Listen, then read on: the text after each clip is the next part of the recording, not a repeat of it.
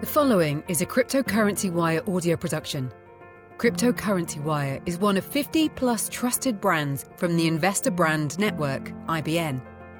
As a multifaceted financial news and publishing company, InvestorBrandNetwork uses its network of more than 5,000 key distribution outlets, as well as other corporate communication tools, to introduce public and private companies to a wide audience of investors, consumers, journalists, and the general public. Our reputation for highly efficient communication strategies is based on the experience and relationships our team has in the space. It is InvestorBrandNetwork's unwavering commitment to connect the investment community with companies that have great potential and a strong dedication to building shareholder value. The following interview may feature a client partner of InvestorBrandNetwork. InvestorBrandNetwork may have been compensated for the production of this interview. Please be sure to read our entire disclaimer for full disclosure.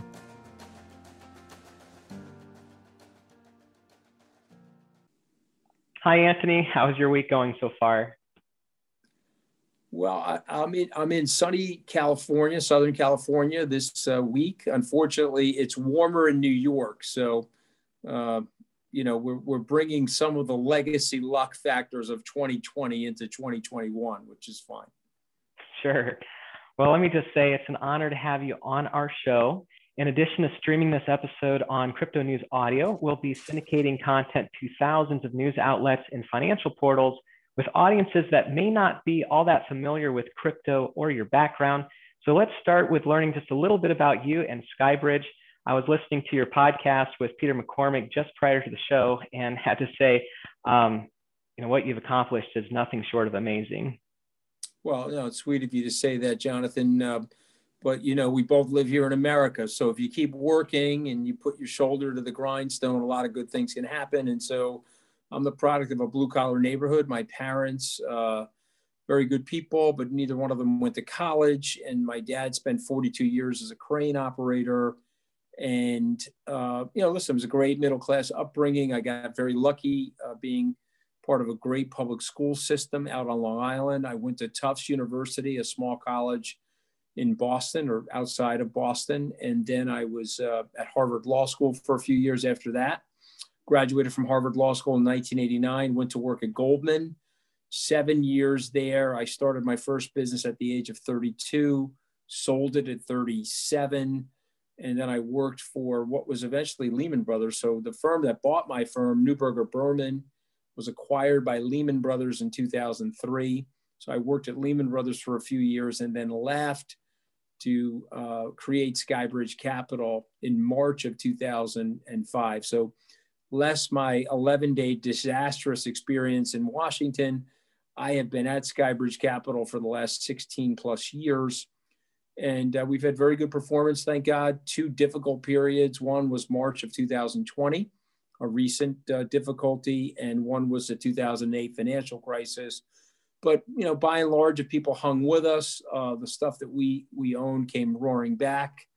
And we decided back in October, after doing an extensive amount of research, that we were going to enter the crypto space. And we were going to specifically focus in the beginning on Bitcoin. But we're also now about to launch an Ethereum fund as well. And then we've got a few other exciting things coming, which unfortunately I'm in the quiet period with the SEC, so I can't talk about it right at this moment, but we'll be doing things related to crypto and digital asset infrastructure, as well as some of these currencies. So it's an exciting time, despite the fact that Elon Musk set fire to the crypto space last week. No problem there. If you actually think about it, when he came into the coins were about 39,000 on Bitcoin. And so they're still trading higher than when he made these comments. So it's been an interesting meteoric rise, and I think it will continue with lots of volatility. Gotcha. Let's go back to the beginning. How did Skybridge Capital come to fruition? Well, it was my idea. I was at Lehman Brothers, like the firm. They were doing well at that time. They went on to become the largest bankruptcy in history. But at that time, 2003-04, they were doing quite well. I went to my boss, explained to them that I was an entrepreneur, and I had just fulfilled my employment contract pursuant to the merger that we did. And I asked them basically for permission to leave, and they granted me that permission. They actually gave me balance sheet capital. And so I went to Michael Dell and a few others, and we launched Skybridge. The original fund was $330 million. We did an add-on fund in 2008. And then I did something even more transformative in 2010, where I bought Citibank's fund-to-funds business and their hedge fund seeding business. And so, it was a brainchild of mine, born from corporate boredom, if I'm being totally candid. I had worked at Goldman successfully, had the exhilaration and the adrenaline rush of starting my own business. And I was back at a big corporation, and not that the corporation wasn't a great company or anything like that. I thought it was, and probably shouldn't have gone bankrupt, but for those financial difficulties in 2008. Many other companies got bailed out for whatever reason. They decided not to bail out Lehman Brothers. But I'm glad I left. I was able to get that business started in 2005. We faced difficulties in 2008, which we recovered from. And here we are in 2021 with about $9 billion of assets and about $700 million in assets across our fund line in Bitcoin. So what made you decide to add crypto into its own fund? Well, listen, it was an extensive amount of research. I can tell you this: when I left Washington, when I was unceremoniously fired from the White House, I went home, and the first thing I did was register the URL skybridgebitcoin.com. And the reason I did that was my experience in Washington led me to believe that the US dollar would eventually be digitized. Obviously, we heard notions even back then, 4+ years ago, that the Chinese currency, the renminbi, the yuan, if you will, was going to be digitized. And Bitcoin at that point was accelerating. The bubble had popped at 20,000. It was heading back down to 3,000. I think it was 11 or 12,000 when I was looking at it. And I said, okay, we're going to do an extensive amount of research on this, because I do believe this is going to be a big part of our future. I wasn't ready to make the investment because I'm an institutionalist. And I want to just explain that quickly, Jonathan. I manage money for high net worth individuals and institutions. And some of the people I manage money for are so rich that we call them individuals. So they're the size and scale of an institution, but they make decisions like individuals. But all of them are old-fashioned. All of them think about process and diligence in investing. And so it required us to get very comfortable. And I said in my notes from 2017, if 3 things happened to Bitcoin, I would become an investor and I would build a Bitcoin product. And the following 3 things: number 1, it would continue to scale. I had arbitrarily picked the number 100 million users. I think we're well over that now. Number 2 was regulation. How would the government deal with Bitcoin and other digital assets related to regulation? I believe, and we can talk about this, that the government has been roughly benign in the United States. It's being taxed as an intangible. We are trading it here. I would like to see more trading. I'd like to see more organized regulation around it in the United States so that we can bring some of these exchanges that are located in Singapore and Hong Kong to the United States and create jobs here.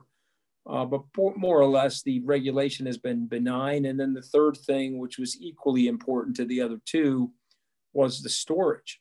Were we going to be able to find a vehicle where we could store hundreds of millions of dollars of Bitcoin and not have to worry that our keys were going to be stolen or our passwords taken or we were going to be hacked?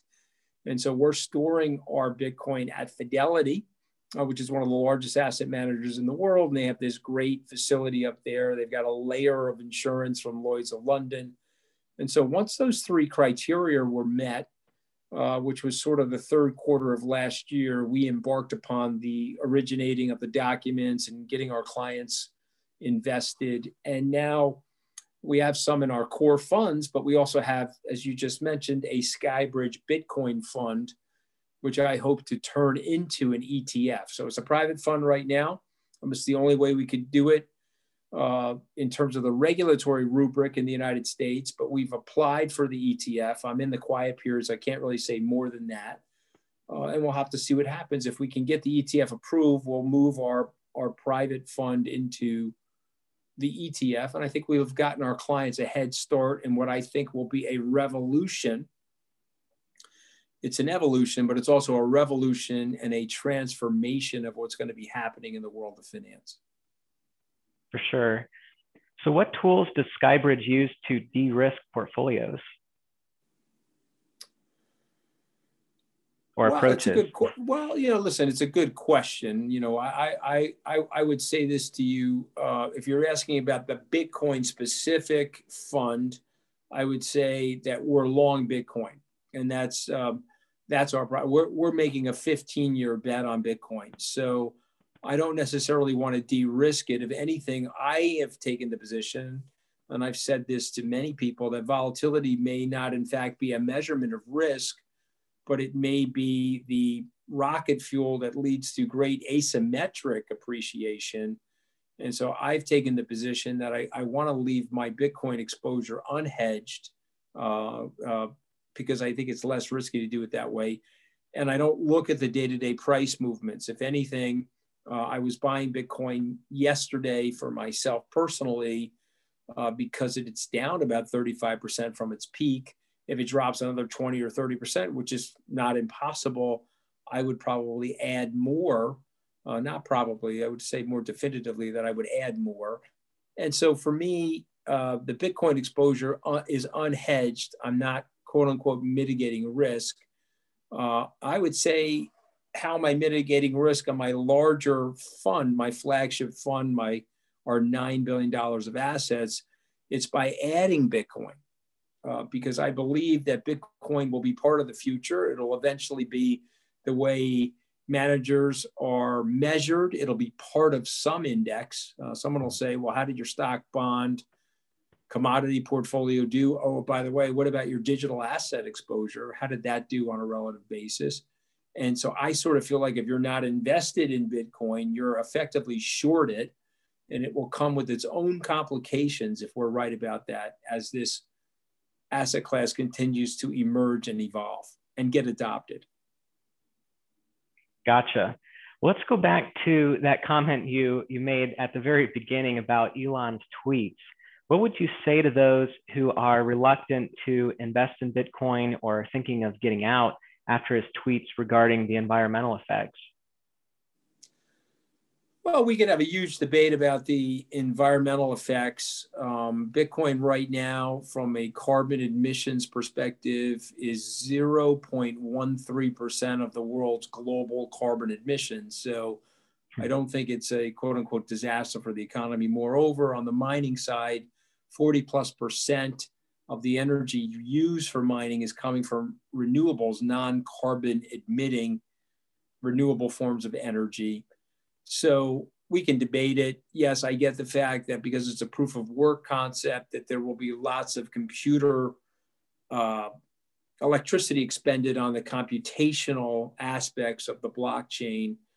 But the flip side is, think about the people that have to drive to the bank and the lights and the heat and everything that goes on inside of a bank branch. Multiply that by the tens of thousands of bank branches all over the United States, if not the world. If we're right that Bitcoin and other digital assets start to disintermediate and take out the third-party equation, then the net effect of Bitcoin will be quite green, because you'll be eliminating a lot of bricks and mortar. You'll be eliminating a lot of cars that have to drive to those destinations to get their money or to do transactions.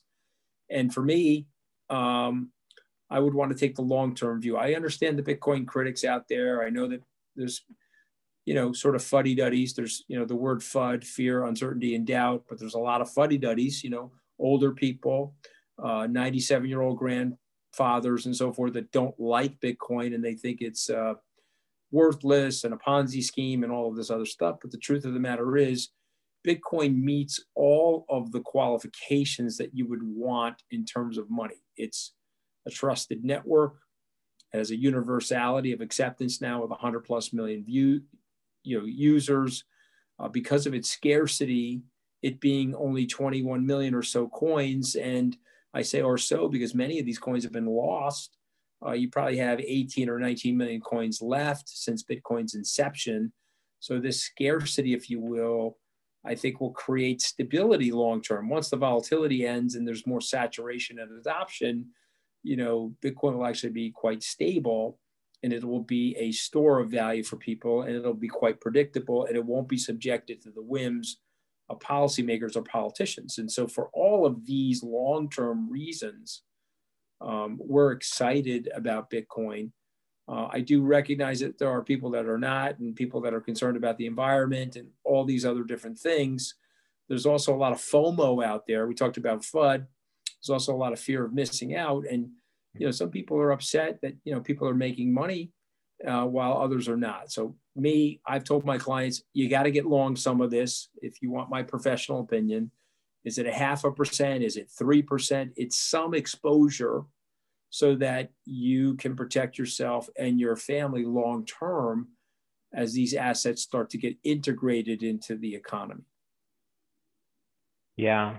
And of course, you've been, in the space since the last cycle. How do you think the latest chatter could affect crypto markets long-term? Or do you think that's just going to be way in the rearview mirror?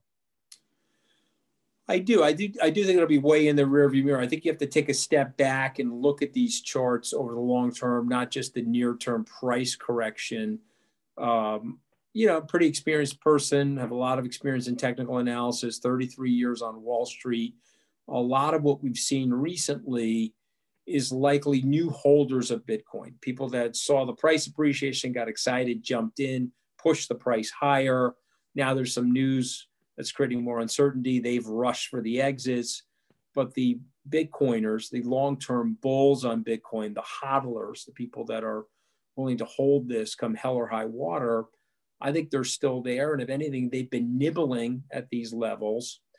And I would tell people to follow the news more than follow the short-term volatility. And so the news is quite good, whether it's JP Morgan, Morgan Stanley, a whole host of financial institutions that are now willing to think about accepting Bitcoin or putting Bitcoin on their platform and so forth. Insurance companies that have agreed to buy it and hold it on their balance sheets, corporations that have agreed to buy it and hold it as a replacement to cash on their balance sheets. I think all of that stuff, if you just look at the litany of news that's come out over the last 6 months, is very, very positive. And so I would tell people, irrespective of the short-term volatility, look at the long-term fundamentals of the news, and I think you'll be very happy directionally in terms of where the supply-demand imbalance is going to be. There's a lot more demand for Bitcoin, in our opinion, than the supply out there, and that should push prices higher. Well said. Sometimes you just have to cut through all the noise and get back to the fundamentals and what's actually happening under the surface. Yes. So how do you think things will progress? You mentioned Fortune 500 companies starting to add Bitcoin on their balance sheets, favoring that over cash. Where do you see that trend going here in the near term, medium term future? So it's a really good question. I think that there will be companies like MicroStrategies and others that will add Bitcoin to their balance sheets. Has Facebook done that? I don't know. If you look at the tweets coming from Mark Zuckerberg, they're somewhat cryptic, but he's named as two goats, Bitcoin and Max or something like that. He may have it already on his balance sheet. Elon Musk has indicated, despite his rhetoric around not accepting the payments anymore, he's indicated that he hasn't sold his Bitcoin exposure at Tesla, even though he's been railing on Bitcoin. So we'll have to see. Maybe he will, maybe he won't. I don't think the universe of Bitcoin is going to be overly subjected to any one person over long periods of time.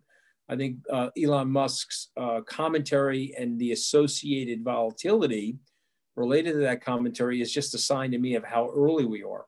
We have less than 2% of the world adopting Bitcoin right now. But just imagine as we get to 3, 4, 5, 6, 10% of the world where these coins could be trading. And of course, that's moving exponentially. And so I'm heartened by that. But, so it may be corporations, maybe Fortune 500 companies will add, but I certainly know that there'll be large scale institutions and pension funds and insurance agencies and union pension fund plan holders and so forth that I believe will own Bitcoin over time. And I think there's a reason for it. I think it will present itself fundamentally as an inflation hedge. And what we're watching happen with the proliferation of fiat currency, and I'll just give you some statistics to think about, $469 billion. Let me just say the number again, because it's a staggering number. $469 billion has been created by the Fed in the first 5 months of 2021. If you go over the last year, we have about 35% more dollars in circulation this year than we did last year. That's all through the electronic printing of money, if you will, or the electronic creation of money.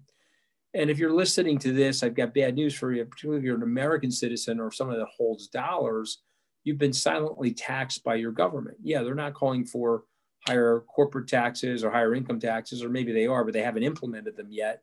But you have been taxed in the silent taxation of money printing, because if you go to your bank account and you have $10,000 in it, and there's 40% or 35% more dollars circulating, well, your purchasing power has been diminished by that overall volume. And you can see it in food prices, lumber prices. You can see it in asset prices around the world, collectibles, real estate, et cetera. And so the money, remember, for money to really work fundamentally, it has to be a store of value. But if the government's printing more of that denomination, well, it's weakening your purchasing power. And I think Bitcoin will represent to many people a stable, unfettered, decentralized store of value over time. And so as it gets adopted, of course, there'll be volatility associated with it. Look at Facebook at its initial public offering, Google, Amazon, all traded off on their initial public offerings, all had tremendous volatility as they scale to where they are today. And I hear that you're going to be a speaker in person at the BTC event in Miami. Care to share what attendees can expect? Yeah, well, listen, I'm looking forward to that. I'm in the process of writing a book. The working title of the book right now is How I Learned to Stop Worrying and Love Bitcoin, sort of a takeoff on the How I Learned to Stop Worrying and Love the Bomb. And, it is basically my personal odyssey to Bitcoin, starting out as a skeptic, then understanding the network better, understanding actually the protocols and what was going on, and then becoming an adopter and an investor. And so what I tell people is I'm not a Bitcoin evangelist. I'm a Bitcoin believer as an investor in its fundamentals. I don't believe that Jesus and Moses got together and had a baby and the baby's Bitcoin. That's not me. But I do see the future, including cryptocurrencies. And so I want my clients to have exposure. And I think my message to people will be, we're about to see the dawn of investor appetite at the institutional level. And I'm going to explain to people why it looks that way and what they can expect. And then, of course, I'm going to take questions, Jonathan, like the ones you're giving me. Hopefully I can handle the questions. Awesome. Well, I'm definitely looking forward to it. And it's really amazing how much crypto values have risen here this year. Now that the uncertainty around COVID is lessening, obviously Florida is in full swing. Do you have a prediction for the Bitcoin price by the end of the year? Well, I said a month or two back when it was at these levels, call it in the low 40s, that it would reach 100,000 by the end of the year. It shot up to 64,000. So I was like, whoa, it looks like it's getting there more quickly than I would have expected. But I'm going to maintain that prediction. I think it'll be 100,000 because I'm just looking at the exponential growth of wallets and Bitcoin users and Bitcoin owners. And it makes me think that there's nowhere for that price to go long term other than up because of the supply demand imbalance associated with it. So that's what I think. Still staying with 100,000. Perfect. So what are your thoughts about Bitcoin and Ethereum versus the thousands of other altcoins out there? Well, I'm certainly no expert on the altcoins, so I'm probably a bad person to be asking about altcoins. What I would say with Bitcoin and Ethereum is, to me, they've both reached escape velocity. Because of the contract-based protocols associated with Ethereum, some are suggesting that there may be a currency or a coin that will leapfrog that protocol. I tell people, step back, think of it cleanly and simply. The crypto asset space is breaking down into two or three different things. It's a store of value, potential for a currency where we'll use it to transact in goods and services and exchanging for bartering. Or the third thing is it actually has a service tied to a contract. And so in Ethereum's case, it definitely has that third thing rock solid. I'm just wondering if there'll be another technological equivalent that could potentially be a faster solution or a better solution. I don't know.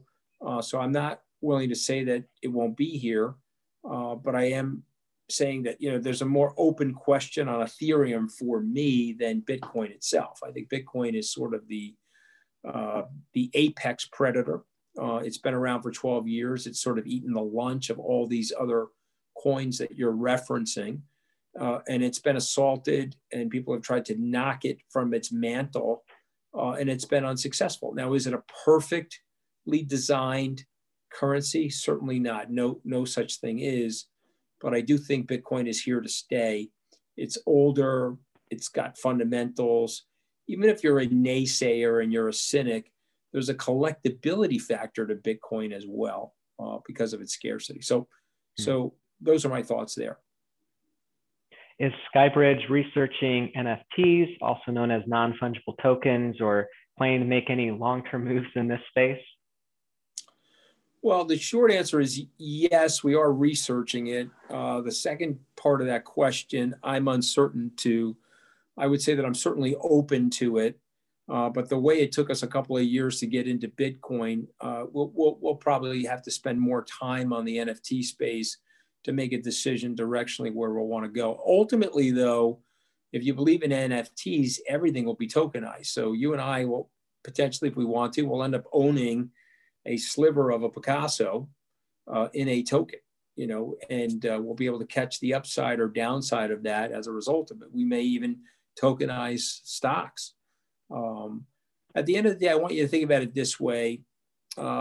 It's probably too science fiction for most people, but what is the whole world when you really think about it? It's a collection of data. You and I, human beings, of course, got all of our strengths and weaknesses and our emotions, but we have a receptacle of data. These phones that we're carrying around, the computers that we're carrying around are receptacles of data. And ultimately, what a non-fungible token is allowing you to do is to trade that data, to actually clip it, own it, and be able to trade it.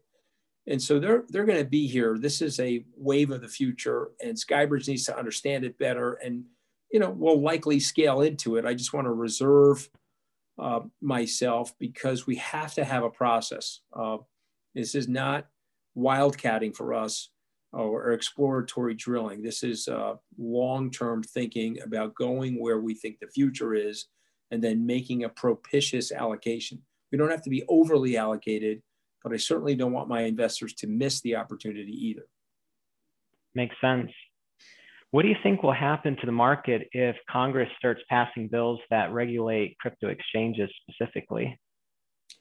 Well, it'll be unfortunate for the United States. So all that will mean is that the smarter, more forward-thinking and futurist governments will be the home of the crypto industry. And so the United States will be sitting here scratching its head 20 years from now saying, well, why did we do that? We could have been the leader of crypto globally. We're 25-ish% of the world's economy. We have great laws here, great intellectual property, great design around our legal system.